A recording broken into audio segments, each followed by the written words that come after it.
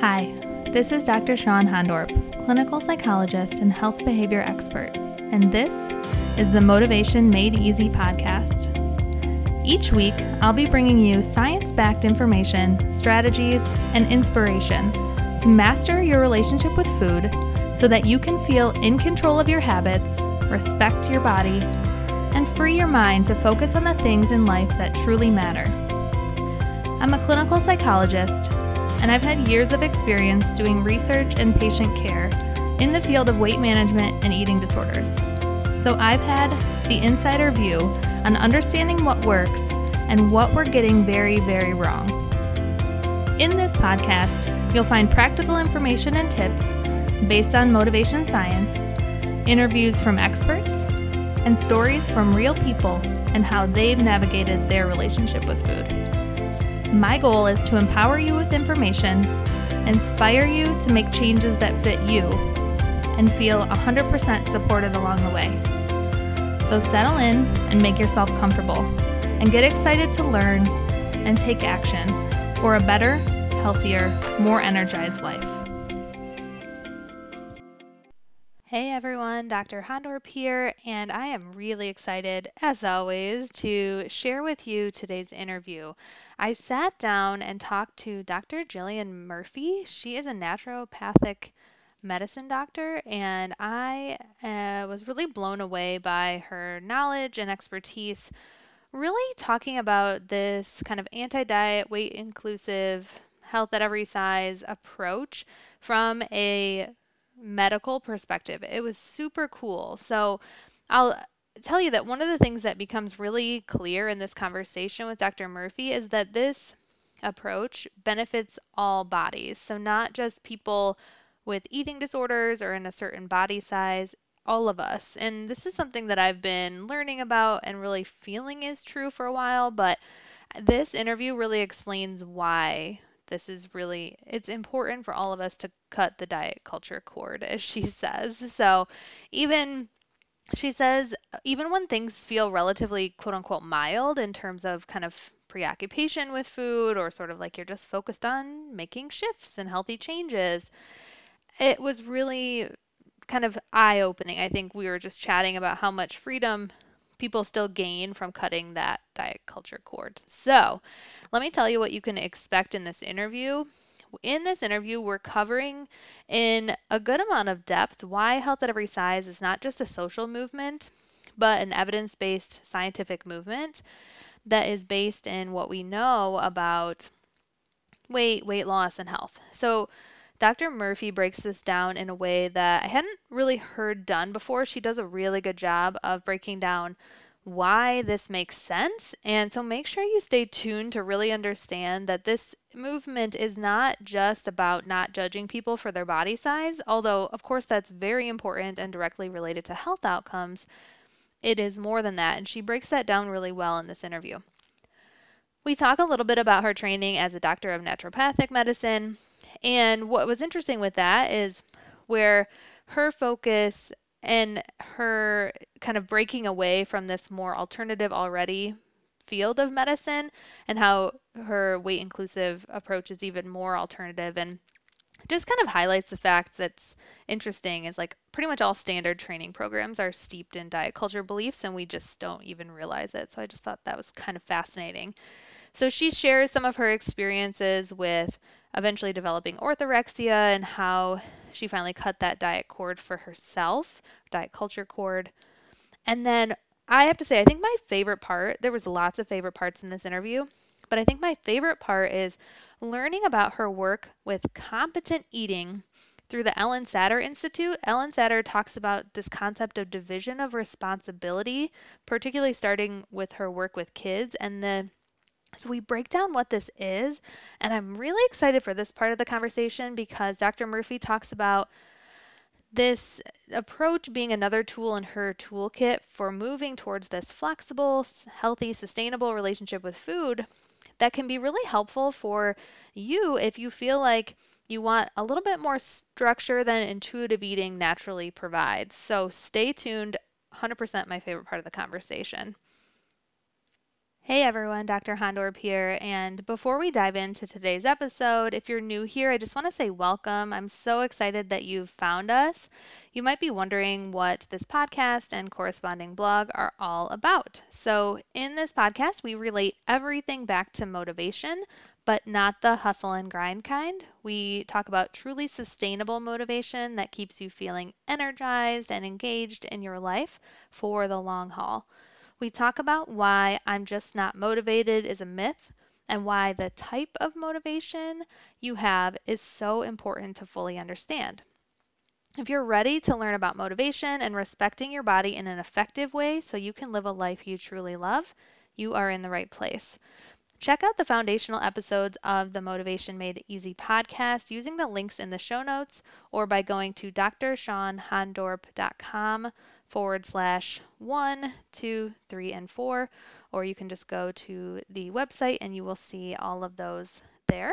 And if you're ready to take that first step, if you're feeling sort of ungrounded in your values or you're not really sure, you're feeling kind of overwhelmed or a lot of decision fatigue, maybe you're feeling anxious or you're kind of like, what is this anti-dieting approach really about?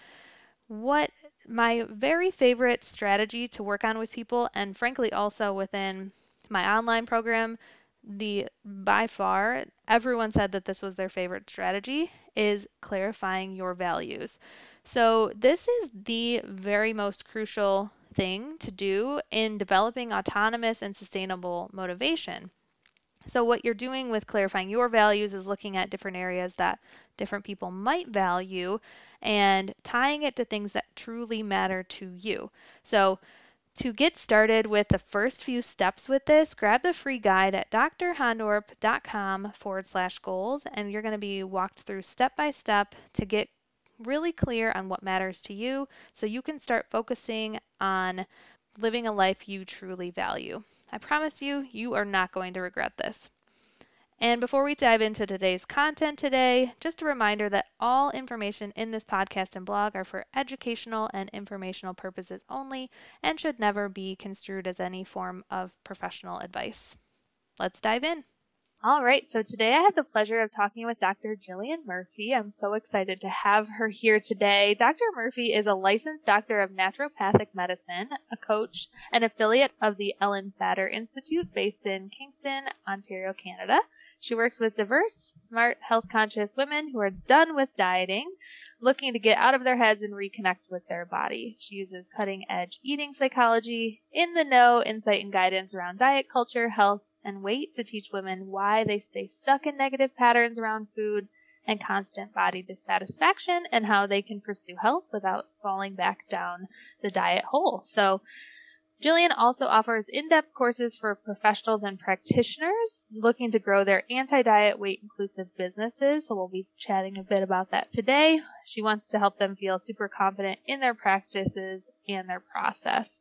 She currently offers both an 8-week intensive and a year-long mastermind, offering up the very best support and education for newbies and highly seasoned practitioners alike. So welcome to the Motivation Made Easy podcast, Dr. Murphy. So excited to have you here. Oh, thanks for having me. I'm excited to do this. Yeah. So can you start by telling us just a little bit more about your personal story and how you got so interested in this work?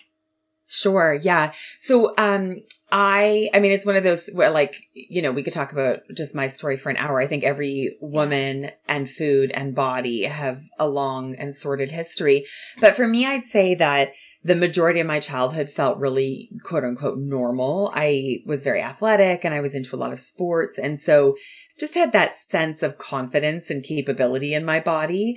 I was aware, of course, it was the 80s. I was very much aware of the fact that my body didn't quite measure up to those diet culture ideals, right? Most don't. Yep. Yeah. Most bodies don't. Yep. But it was like it wasn't inside me yet. It was around me, but it wasn't inside me. And I'm not sure if you remember or how old you are, but at the time it was a very big belief system, like the coming of age story, the ugly to beautiful story, the blossoming story was very big in all of the movies at the time. And so it was like, oh, just, I'm going to hit my stride. I'm going to find my moment. And then I'll look like all of those women in the movies. I'm like, it's going to be fine. Uh-huh. And then Interestingly, things really shifted for me in university. I was a soccer player, and then through a series of events, I switched to cross-country running for my university. And at the same time became interested in naturopathic medicine, which is very much about, the food we eat and how it affects our body and health. And it's more than that, but that's a big part of it. And so long before there was a clean eating movement or people cared about green juices or whatever, I was into that stuff. And it became kind of part of my personality, and it was definitely a part of my lifestyle. And through the increased running and the small tweaks to my diet at that age, at that time, I was a very medium-sized kind of athletic girl. I lost some weight. Mm-hmm. It was unintentional to begin with. But the feedback that I got from it was really overwhelming. And so for me, that was one of those, there were several moments, I think, but that was one of the really big moments when diet culture stopped just being something around me and became something that was inside me. It's like the enemy started becoming from within. Mm-hmm. And so my anxiety just started to grow around food. I became very nervous about eating the wrong things and like going back to whatever monster I had been prior to this small amount of weight loss. And so I became more and more rigid with my food. And then I lost a little too much weight, and it was really shocking to see how small, I call it, like the window of appropriateness is for a female. Because it was like above this, no good. Below this, no good. You have to stay in this very small, narrow window that was almost impossible for me to maintain. So, So the social appropriateness. Yeah. Not talking about biological. No, not like health appropriate. Like no. Yes. Yeah. Mm-hmm. What's considered attractive and desirable and correct. Not going to get, comments and opinions. Yeah. Yep. Mm-hmm. So I developed what we now know as orthorexia, which is like a very huge obsession with the healthiness of food, but nobody really had words for it yet. Mm-hmm. And interestingly then, I also got into naturopathic medicine, like the training, the schooling. And so I was working my way out of that while in a program that absolutely promotes that perspective and point of view. So it was a super interesting 4 or 5 years. And I did it though. I did take a year off in the middle of my degree because I really felt like I was at a bit of a, like I needed to get past some tough stuff. And I had a running addiction. I just took a year off. I traveled. It was really good for me. I got through a lot. And so I came out the other end of that feeling mostly, I would say, healed up around food. And I felt like when I was I opened a general naturopathic practice and felt, like I was doing a pretty good job of keeping weight out of my practice, but I was inadvertently, because I just never explored it, perpetuating a lot of diet culture beliefs through health and wellness. So I wasn't being like, come to my practice to lose 20 pounds, but it would be like, oh yeah, your body isn't exactly like this. So it must be because you have inflammation or this or that or whatever. So let's restrict food this way. And, it was accidental. Mm-hmm. And I was really confronted with that after I had my second baby. And that's just because I put on weight in my second pregnancy and it didn't come off. And I gave myself a fairly good window of time. But then I started to believe that my body was a very big problem again. Mm-hmm. And went down, as a naturopath, I did every test. I took every supplement, bioidentical hormones. I did everything. And my body wasn't really changing. And I started to find myself spiraling down that hole a little bit again of like, I'm getting more and more limited in my food. I'm getting more and more focused on this, and it didn't feel good to me. So I stopped. I hired a body image mentor, and, she just said to me after lots of conversation and evaluation, like, I don't think that there's anything wrong with your body or the way that you eat even, except that you're maybe a little too preoccupied with food. Like she basically was saying you're not doing anything wrong. Mm-hmm. And it was the first time anybody had ever offered that up to me. Like, maybe this is just where your body wants to sit right now. And so that really cracked open, I think, those like deepest layers of untangling, like not just getting off the surface diet weight loss train, but really untangling the deeper layers of like how we tangle up weight and health and how that leads to so many problems for people as well. So, Yeah. In doing that, I completely changed my practice, obviously. And now that's all I work with. And that's all I've worked with for, almost a decade now. I mean, it took me about 3 years where I was transitioning out. So probably 7 to 8 years of working only on this. And now, I not only work with women and I work with men as well. It's just a smaller number of men come to see me. They tend to be athletes who are struggling, and kids. But now I work with professionals and practitioners as well, helping them bring this into their work, whether they're therapists or medical doctors or nurse practitioners or psychologists or osteopaths or health coaches. Yeah. Yeah. It sounds like you kind of were aware to some extent that the way you were thinking about it years ago, like you said, you kind of worked through it during naturopathic, like during your schooling, you were like, I made some progress. It was pretty good. But then kind of they took that like next time of like getting too preoccupied and really working with that coach to be like, wow, this is really pulling me down in a way that I didn't realize. Does that sound accurate? Like, and I think that's really common. And that like they're weight linked. Loss.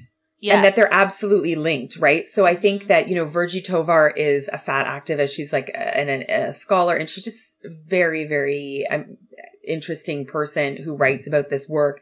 And she talks about with any of these like isms that we encounter, the first step is that it goes from overt to covert. It's not like it just goes away. So with sizeism or fat phobia, just like with ableism or racism or, it doesn't just go from existing to not existing. Typically one of the iterations is it goes from being overt to covert. And so for me, I think like what I identified is I had gotten rid of the really overt diet culture in my belief system, but I hadn't gotten rid of the covert, the subtle, nuanced ways that I was still believing that there was one right body and one right size and shape, and that everybody should find it easy to get there. And if they weren't, then it was something they were doing wrong, right? Something I was doing wrong. Yep. And so, yeah, I think that's exactly it. But that it's all still diet culture. It's just dressed up differently, right? And we're allowed to feel more, it's more socially acceptable to be engaging in the covert version at the moment of diet culture than the overt, but they're both part of the same mess. Yes, absolutely. And I always think of it as like sort of a string that's like, at least I think of diet mentality as like a string that's holding you down and you don't even realize it. Like my journey was sort of like progressive. Like it was like, I'm definitely moving way away from like this rigid. In fact, I never did rigid, intense things. Like it was always like this very like, I'm just healthy eating, right? Or like I'm flexible and it's fine. And then you're like, but then you finally cut the string and you're like, whoa, freedom. You don't even realize it was holding you back.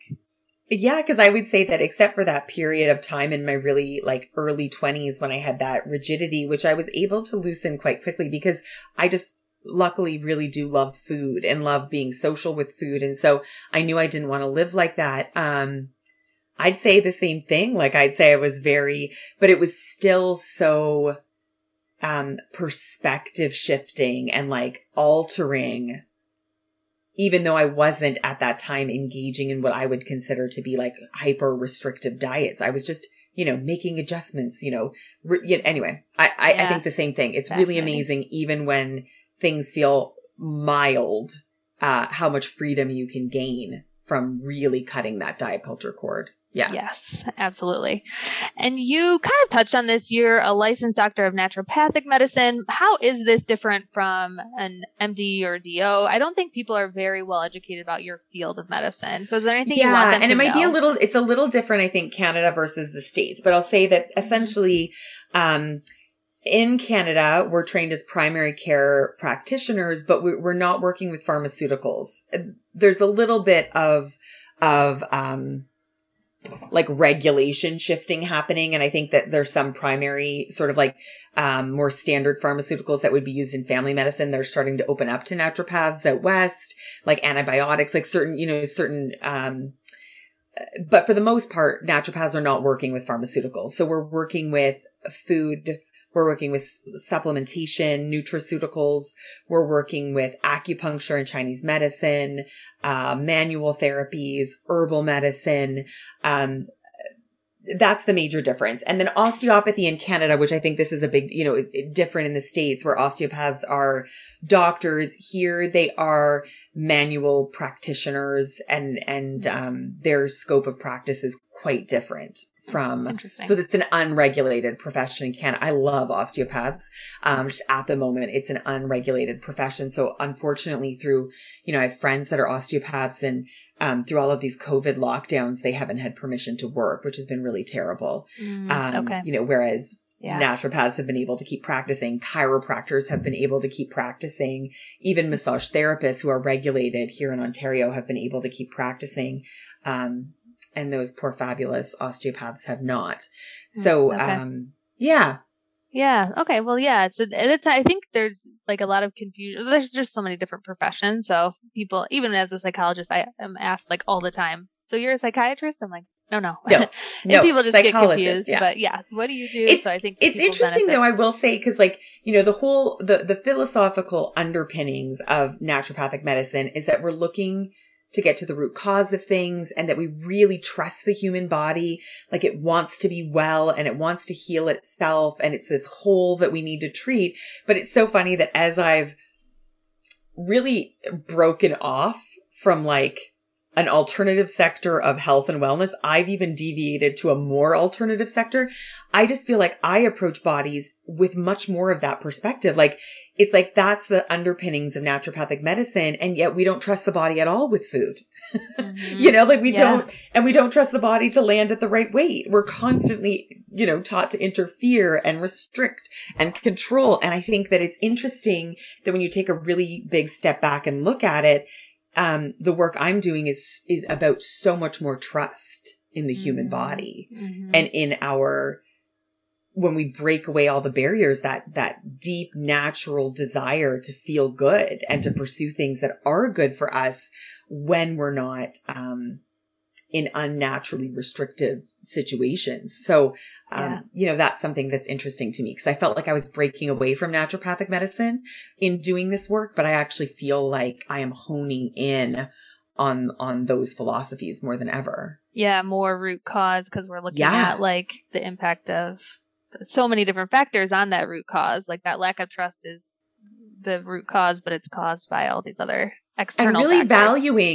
valuing, like, the other thing is, really valuing mental, emotional, and social health, which I think completely, like, I think that there's a real hyper focus at the moment on physical health and physical symptoms.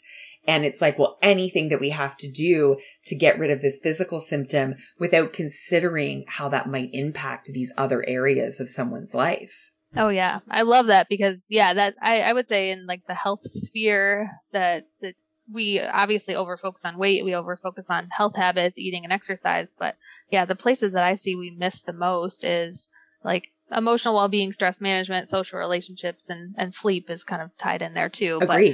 But those are like so it's like, why? Yeah. I think it's just more complex and like harder to, sleep, you can give some tips and things, and all of these things you can give tips for, but they're not usually easy fixes, at least not like relationships. No. I know people are always like, what are your 5 tips for whatever? And I'm like, oh gosh, do you have an hour? They're not so soundbitey. Yes, exactly.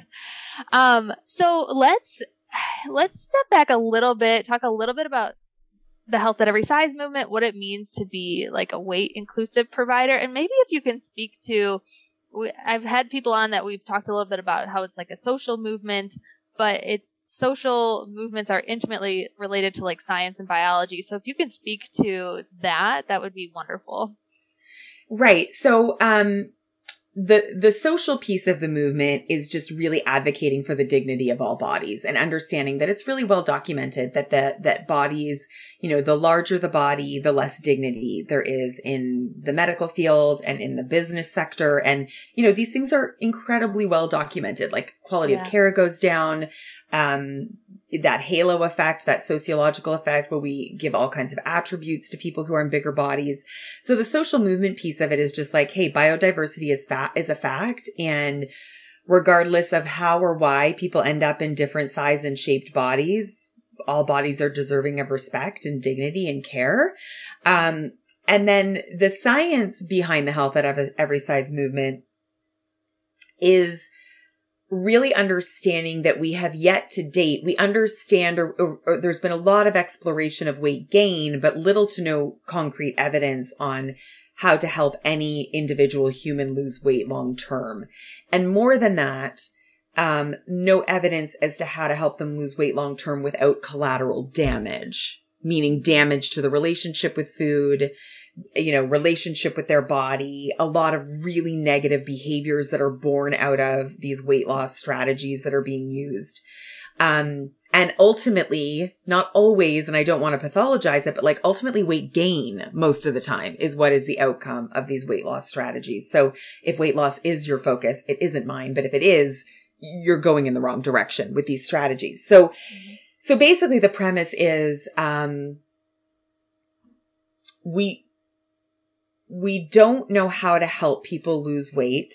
So that's like a fundamental understanding that the strategies that we've engaged in have been more harmful than helpful, that there is a much wider range of body diversity than the medical community currently allows for or normalizes, and that it's all of these things that are actually leading to like the health issues that we're seeing. And so the goal with my work is not to completely ignore weight and say that there's no role, but to say that I am going to ethically only engage in treatments that are not going to harm the person that I'm working with. And so that looks like focusing on behaviors, focusing on positive health behaviors and strategies that are controllable. And weight is not controllable. You and I and, 10 of our best friends could all engage in the same movement and food strategies.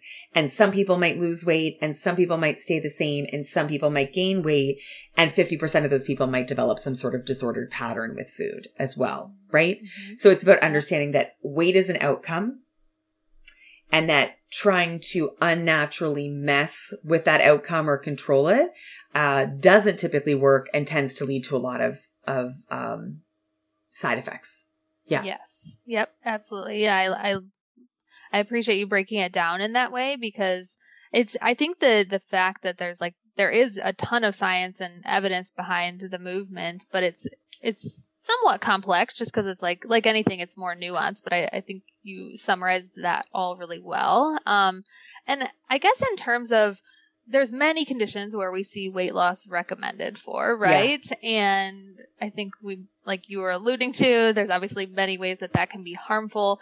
Can you speak to some of that where some of the main places that you see that occurring? I know there's a lot, but yeah, I'd say, the biggies, like, the top ones that I think everyone can that they think about as being blamed on fat or blamed on weight are things like diabetes, heart conditions like, cholesterol or high cholesterol, high blood pressure.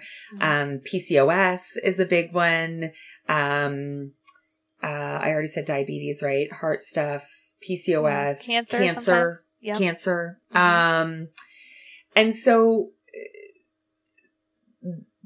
the way that it's approached in the Health at Every Size movement is that the reality is that it can't just be because of fat, because we know thin people get all of these conditions as well. Mm-hmm. So the causal relationship has not been established.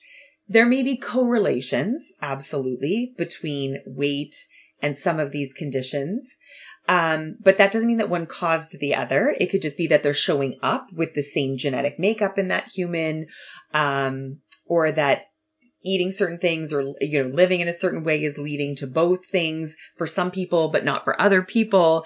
And then again, fundamentally, the real bottom line is that we have no idea how to help those people lose weight long-term safely anyway. So even if we could establish a causal relationship, there's no way to treat that again ethically and safely without potentially causing a lot more harm.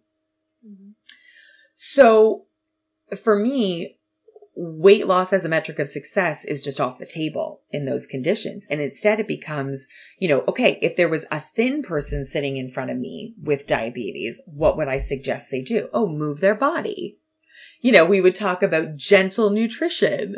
We might talk about supplementation, and also the biggest piece of my work is healing up the relationship with food, because typically if someone has one of these conditions and or they've been in a larger body for a while, they have encountered an incredible amount of weight stigma.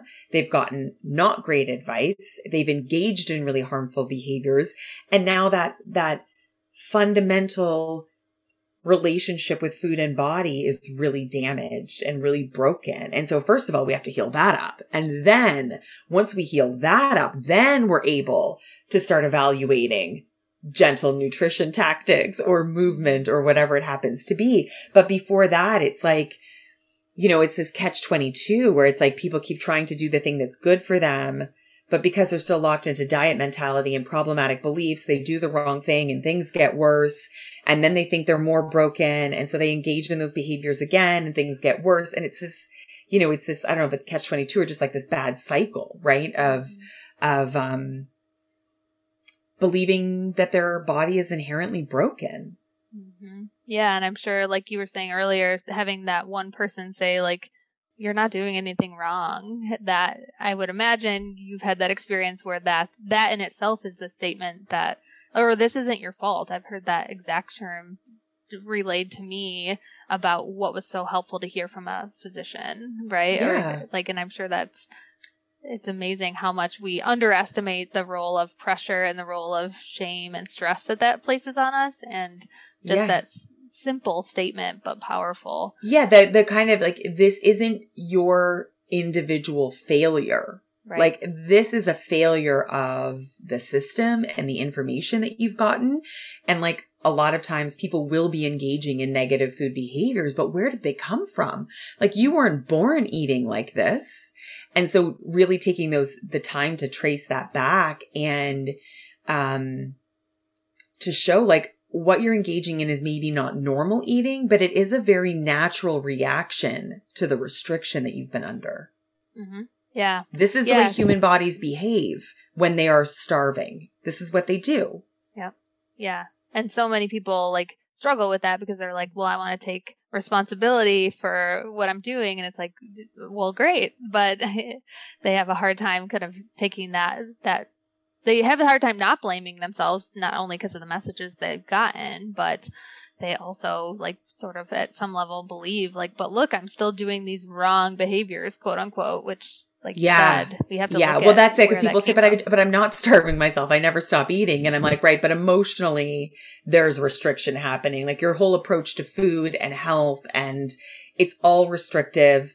It's all like any day now. Any moment now, I'm going to finally get it together and I'm never going to eat any of these foods ever again. And that in and of itself, when our body is already hyper vigilant about actual restriction, because that tends to be the cycle, right? There's actual restriction. People stick with it for a certain amount of time.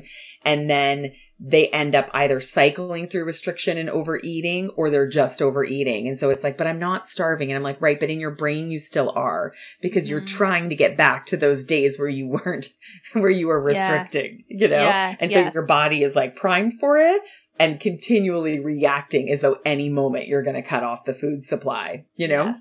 Yeah, absolutely. So it's hard for people to wrap their brain around that though, because even though restriction fails for like 90 to 95% of people, every single person is taught that it's a failure of their personal willpower.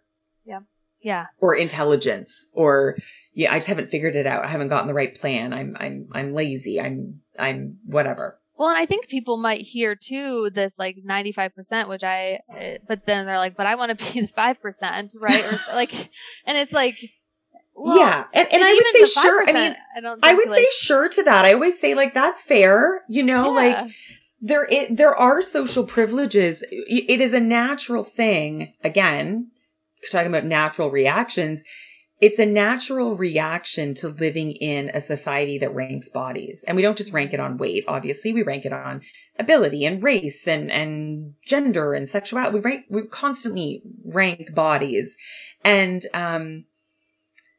it's natural when you live in a world that ranks bodies and that values and does give a certain amount of social privilege to a certain kind of body to want that body.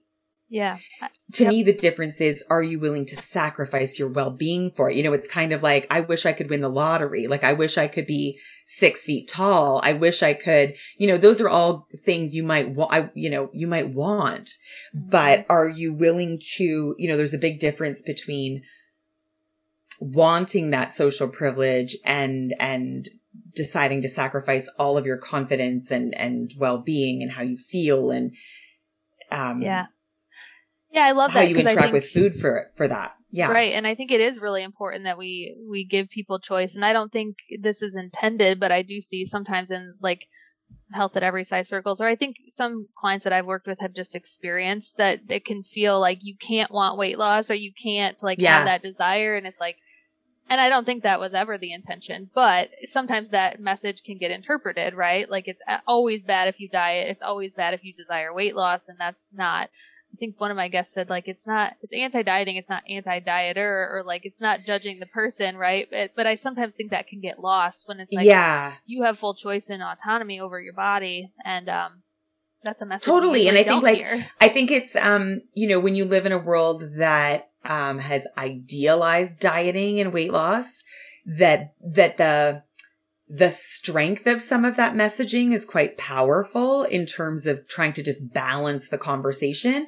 But I think that the lived reality for individuals is that we're often caught up in the messy middle of all of that. And, it's just like adding another layer of shame and guilt. It's like, okay, you feel bad because you don't like your body. And now you feel extra bad for feeling bad for not liking your body because you should be a better activist. You should be a better feminist. You should be a better, person. Just be better. It's like, but I'm just a human trying to live in all of this, And so I'm a big fan. I recorded a podcast for mine actually. And it was just yesterday. And it was a follow-up with a woman I had done this one-on-one session with. And one of the most, powerful tools from that session for her was being allowed to be honest about the sadness of not being in a thin body anymore, or being able to be honest about the moments where she has the desire to go on a diet, Mm-hmm. Absolutely. And being able to say it out loud and then name it for what it is and separate herself from it, take a breath and figure out what the better thing to do for her is. Mm-hmm. Right? Yep. Yeah, absolutely. And exactly. It's like a grieving process, unfortunately, that people have, you have to be able to feel your emotions and the grief of I can't feel this thing that I've been told I should want. And I've been told if I can just get there that I will feel. And it's what you're wanting is connection, love, and belonging that we all want. And yet it can be very challenging when you live in a world that's it's in many ways not going to give that to you in the way that you deserve. It's just incredibly frustrating. Yeah. Yeah, absolutely. I want to ask at least one question about your work with Ellen Satter and Division of Responsibility, because I love that work. And I think a lot of people don't know what it is. So I'd love for you to just give a I know we don't have a ton of time, but this super brief description of Division of Responsibility, how you work with kids on developing a healthy relationship with food, and how I'd love to hear your thoughts about is this just for kids? Is this for everyone? No. So it's so interesting because competent eating just never really caught on the way intuitive eating did, right? People don't know about it as much. So they're both very well research validated models, and I use both of them. So the way that I differentiate them is I started using intuitive eating because that's what I used for myself. I was a human who, I operate in a certain way. I have fairly good access to lots of things. I'm not dealing with health conditions. And I was really just trying to overcome the food rules that I had imposed on myself over the years. And so I kind of needed ultimate freedom to eat or not eat and to eat what I felt like eating and do what I wanted when I wanted to. And there's many people that I work with where that is like exactly what they need. They've been in all no's for a long time and they need to be in all yeses. And then they're going to find their way back to that discernment, that place of discernment together. We'll work toward that. It's hard to do that on your own. We typically have to work together to get there. I started, I had been introduced to Ellen Satter's work when my kids were young, but I don't think I understood the impact of it until I started wanting to work with children. And obviously children you can't just like get, developmentally and for parental comfort, because it's challenging, a lot of this, internally led trust-based eating really challenges parents' boundaries and edges with food as well. So you can't just like give kids free range in a cupboard and say, eat whatever you want, whenever you want.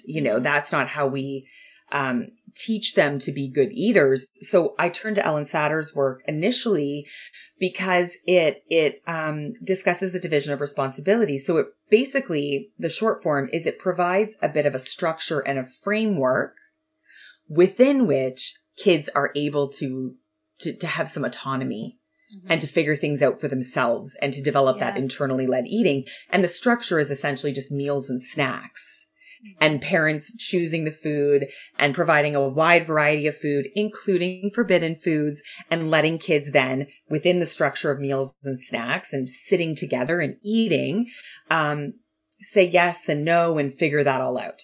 Mm-hmm. Yeah. Interestingly, though, this model has been incredibly helpful with so many people that I work with, just because sometimes personality-wise, there are people who need structure. Mm-hmm. Some people don't. Some people it is too hard for them to have free reign. Individuals with neurodiversity. I mean, I think we're all neurodiverse, like what is normal, but like when people have a harder time connecting with internal regulators, that structure is incredibly helpful, and it keeps, intuitive eating can be exhausting for some people. That constant, like at any moment, all the choices are yours. Decision fatigue. Yeah. Decision fatigue, and also incredibly helpful with some of those health conditions like diabetes, where eating tends to be quite chaotic, whether it's just because the personality of the individual or because of a history of all of the restriction that's been placed on them. Mm-hmm. And, step one, just getting people to eat regularly is incredibly powerful for their blood sugar or for, inflammation, for all of those markers. So I started with that model for kids, but interestingly, it's been very helpful at broadening my toolkit for working with people who don't totally fit into that intuitive eating model. Yeah, I love that because I've heard about like Ellen Satter's work many years ago, and I feel like the way I think of intuitive eating now is sort of in that, like, it's a framework of like freedom of choice, but within that framework, like you can give yourself structure if that's what's helpful to you. But I don't know if I explain it that eloquently of like this idea of just there might be certain personality types or certain health conditions. Like I think it's helping bring us back to like our intuition, which isn't just how do we feel, it's also like what do we think, what do we know about ourselves, and most of us do benefit from some degree of structure. And so and I think sometimes it gets misinterpreted that I'm saying, within intuitive eating, you're right, there is the ability to give yourself structure, but to me the big differentiators is intuitive eating. When I read it, when I've gone through when I've studied it, when I've gone through, it's really encouraging us to be kind of continually tuned in to hunger and fullness. Whereas Ellen Satter is encouraging us to be tuned in, to get our body tuned in to hunger and fullness at specific times. And again, that's just very helpful for some people that can't access those things. It's like, okay, well, let's get the structure. Let's get your body tuned to structure and rhythm and routine versus finding your own rhythm and routine on your own and then allowing that to create the structure for you, if that makes sense. Yeah, it does. And I think, I think it's very like sort of somewhat of it's like language and just like what resonates with the person and gets them on board. And some of it's just also knowing yourself. And so I do think it's like, they're very similar in many ways, but like absolutely. And I think it is a little bit, probably it comes down a lot to just semantics and words and how we're looking at it. But I think like, and any kind of structure in my mind, and this could have just been my own perception, but I think it's bigger than just me. Any kind of structure was somehow buying back into diet mentality. Mm-hmm. And so studying this model, she's like, no, you don't have to, we're not pathologizing any weight. We don't care where people end up. We're just trying to help provide a framework to help them normalize their eating patterns. And like I said, being given permission to work in that way really opened up my practice, because I felt like I had a limited toolkit for people who were not doing well with just tune into your hunger. Yeah. When are you hungry? Yeah. What do you feel like eating? Because they'd be like, I don't know. I don't know. Right. Yeah. That's, and really sometimes we can work past that, and other times people need support in that. Yeah. And I think it's also interesting. Like I don't know, I feel like the more I've been pretty open with like my personal journey and reflected on it, obviously increasingly as I do this work, but, I did Weight Watchers many years ago and lost, not a ton of weight, but some. And then I was like doing intuitive eating for a while after that. Like something about Weight Watchers for me at that time, like just provided with me some structure and like and so I'm not advocating for Weight Watchers, but it's like but in that way, it was like more vegetables. Like it just ended up being like sort of a more eating pattern that I felt good on, and like sort of some structure. Well, I think for some people, what I've heard them say about Weight Watchers, and again, I don't advocate for it at all either, is that there's like a certain piece of education, I think, around like, for people who feel really out in left field with no idea where to start with food or what's the right, what they should be eating. The problem, I think, with it, as with any of these like lifestyle diet programs, is that it tells you sort of what the right amount of food for you is. And I've worked with people where really varied amounts of food are actually correct for them. And, not just person to person, but even within the same person through seasons or phases and just feeling, anytime we are being led by external measures, we're pulled out of that internal regulation. So I guess what I'm saying is I can see that when I hear people say that, I'm like, oh yeah, I can see how something about that program teaches people about vegetables or fruit or like rounding out their meals or something.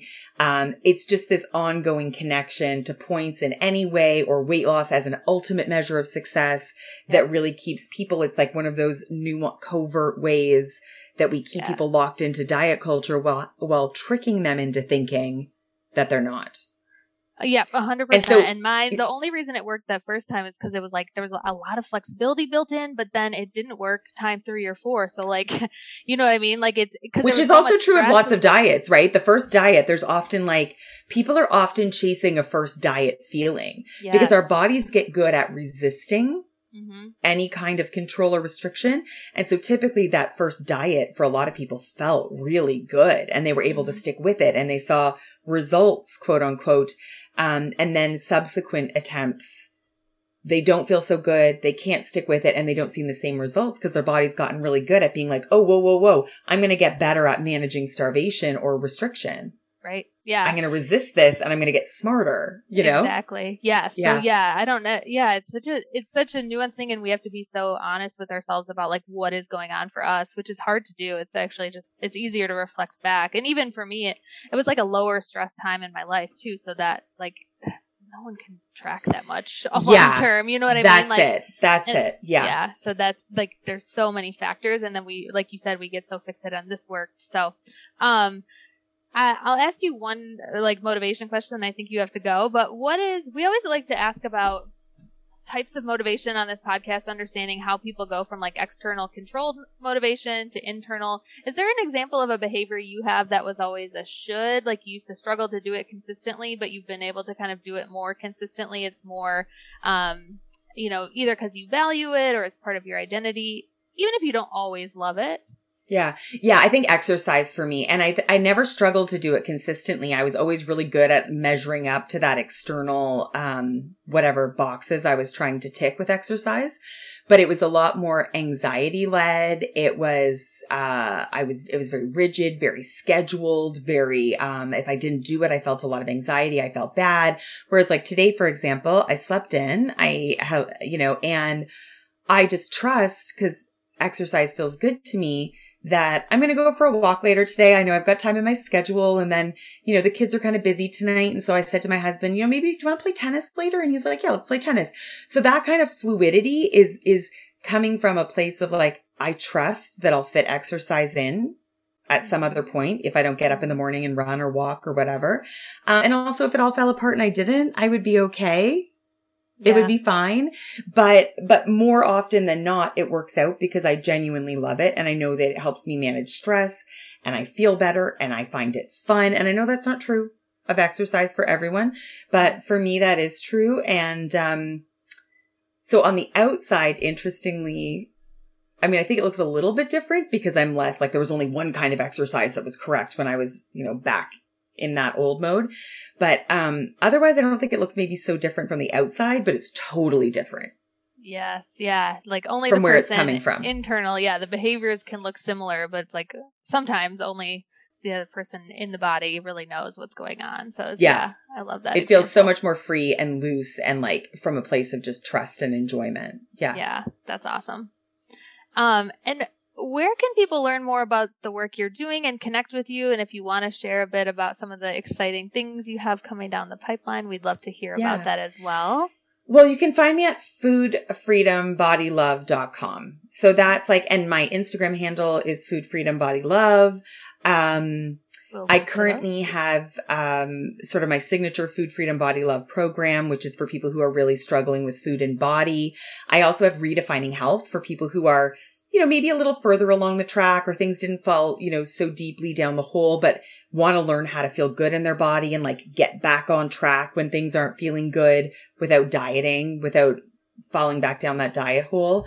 And then right now I'm really focused on my practitioners because I'm launching a mastermind that starts on August 25th. So for people who are out there in the world, whether again, therapists, naturopaths, nurse practitioners, psychologists, psychiatrists, if you're in a helping field, if you're a fitness professional, and you want to bring this work, maybe you're already even doing it and you want to up level, you want to dig deeper into it. It's just going to be a year-long support community where we're learning and growing and having these more highly nuanced conversations that can be quite challenging to have in other spaces. Yeah, I love that. I think that's so needed. I mean, I know I could benefit, right? Like, because it is being able to have a conversation about weight in a place where people really understand. You're not going to accidentally get in a conversation with someone who really believes in weight loss, but you can have that conversation about how do we not be ambivalent about weight while not pathologizing weight, Right. While also not being afraid of getting shamed for using that word weight, because that's nobody wants that. And I think that's like in the professional space, like we all just want to do right by our people that we're working with. So absolutely. I think we're a very polarized space right now. So yes, in general, but certainly it comes into the health space too. So and then we also have space for talking about, there are certain health conditions where certain kinds of food restrictions are necessary. So how do we support people mentally and emotionally and socially through that? And how do we approach it with the lens of keeping as wide a variety of food as possible while respecting the limitation? There's just so much to this work that I think gets lost in online spaces. But if we want to be really good practitioners able to support the individual human beings that come in to see us, we need to be able to have them and talk through it. Yeah, that's awesome. I'm really excited you're creating that. And I'm so happy we were able to come on today. I feel like we could have talked for a very long time, but we got through a lot of good stuff. And I so appreciate your time today, Dr. Murphy. Thank you so much for being here. Thank you for having me, Sean. All right. I hope you guys enjoyed that as much as I did. I learned a lot in this interview, and it also kind of helped me to piece together some of the thoughts I've had about the field. So I'm super grateful for Dr. Murphy's time here today.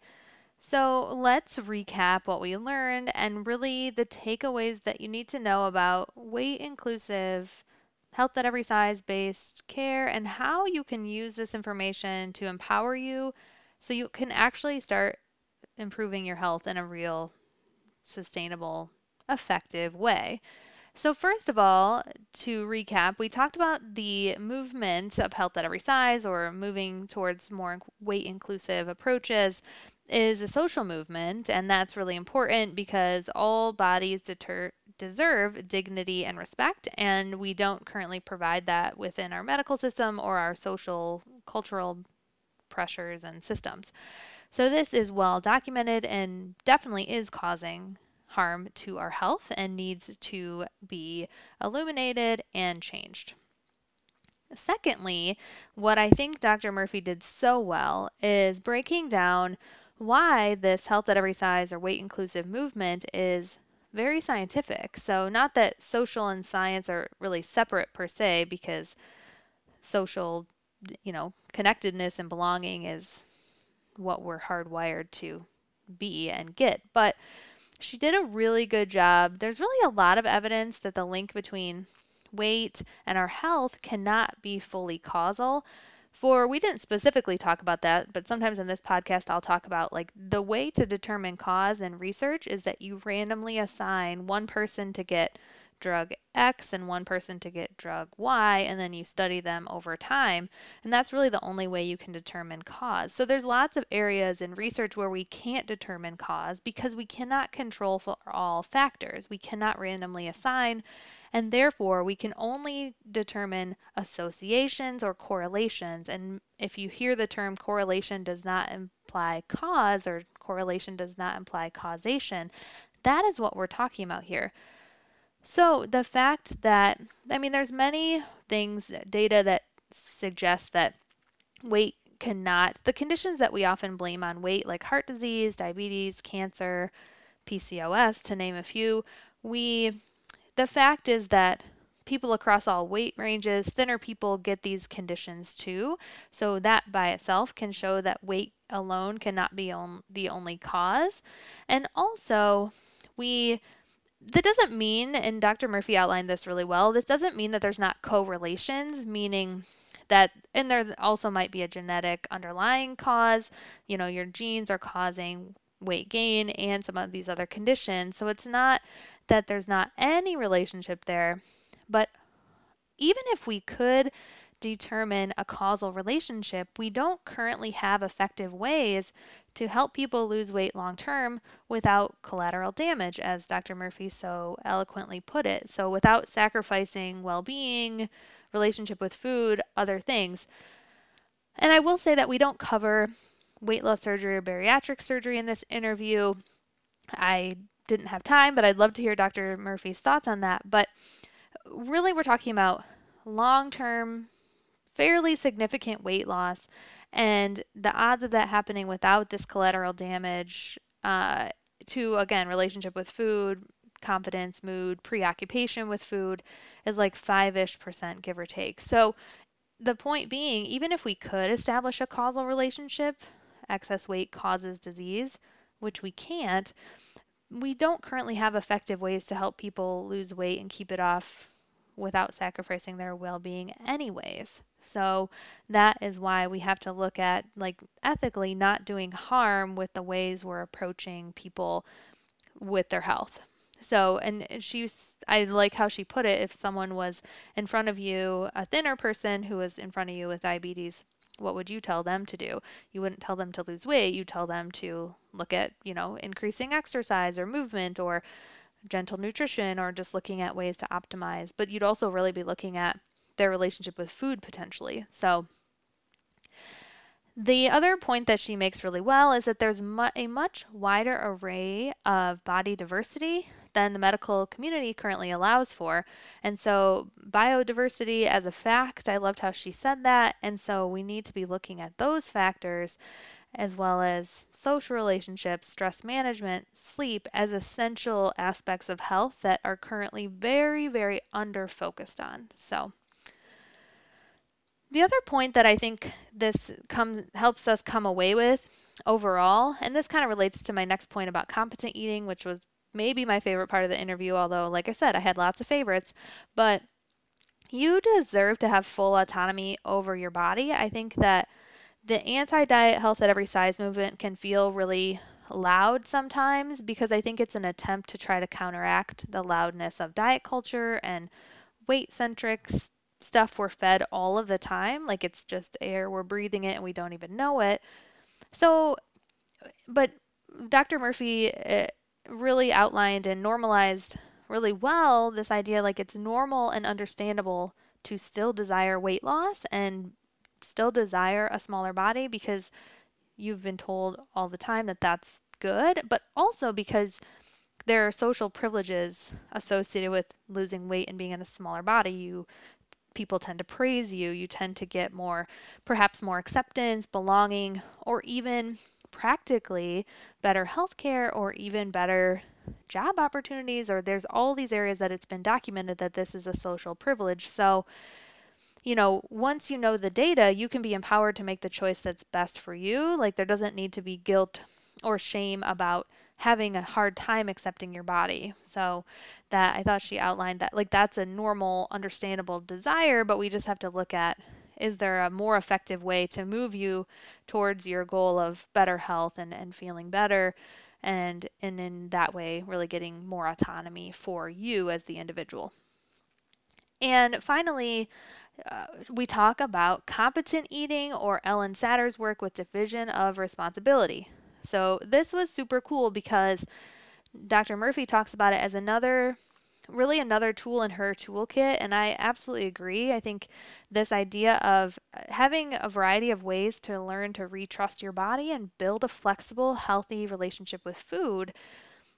I always thought of it and was within the intuitive eating framework, you can provide structure because some people need and or want that, and that can actually, like with anything, I think structure can give us more freedom, right? I know for me this happens like when I have a couple hours to myself on a Saturday. I'm like, I'm going to do whatever, and then I end up not doing what I want to do and sort of feeling bad about it. So I literally sometimes write out like a plan for myself, not rigid, but it just helps provide some structure so I can feel like I'm spending my time in the way that I want to, so I can sort of relax and take care of myself, whatever. And I think this is true for many of us, but I also think there's some individual differences. So Dr. Murphy does a good job of saying like for many of us, intuitive eating there was so many no's for so long. It's being able to say yes and feel empowered and feel that freedom. And that's really, really helpful for so many people. But for other people and many people that I work with, it can feel really overwhelming or scary. And so competent eating or this division of responsibility can be this way to provide structure.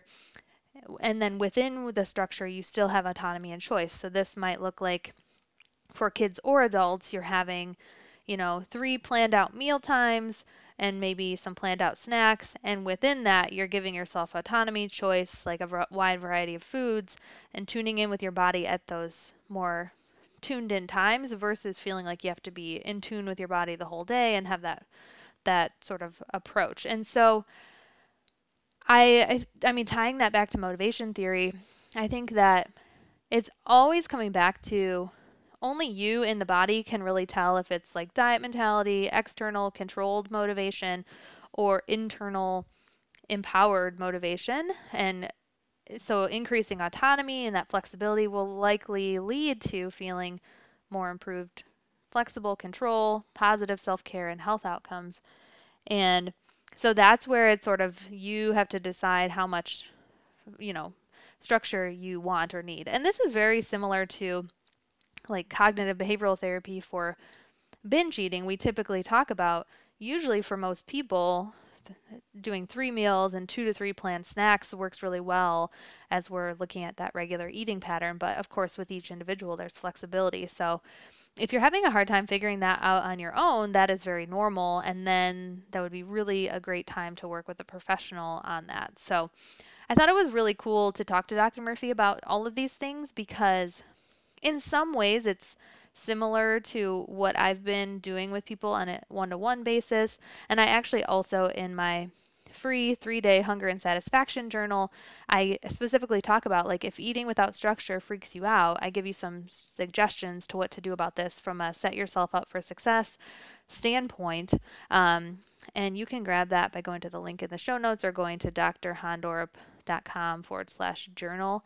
But I just think that was kind of cool too, because I find that to be really helpful for people that I work with. But sometimes with intuitive eating, we can sort of feel like it has to be free flowing and just whatever. Um, but really, it's about finding a eating style and pattern that feels really good to you. And that can take time and work to kind of unpack all the diet culture stuff. But I thought that was a super cool discussion. I hope you enjoyed it as much as I did. I can't wait to hear what you think. And then finally, before we finish up here today, as a reminder, if nothing slows their momentum, Amazon's going to have about 80% of the book market by the end of 2025. And I love the convenience of Amazon, but I have a super cool way that you can support local bookstores and my blog and podcast simply by buying books you already are going to buy. And you can choose any bookstore on the list in the US and Canada. And I'll tell you, one of my recent favorites is Digital Minimalism. Our family's decided to do a screen-free August to reevaluate the role of screen time in our lives. I love the way they talk about it. It's all about value-based choice and autonomy, just like we talk about in this podcast. So check out my Psychology of Wellness bookshop link to support the show and local bookstores near you. All right, everyone, have a great week. Thank you for tuning in today. Your time is valuable, and it means so much to me that you're here.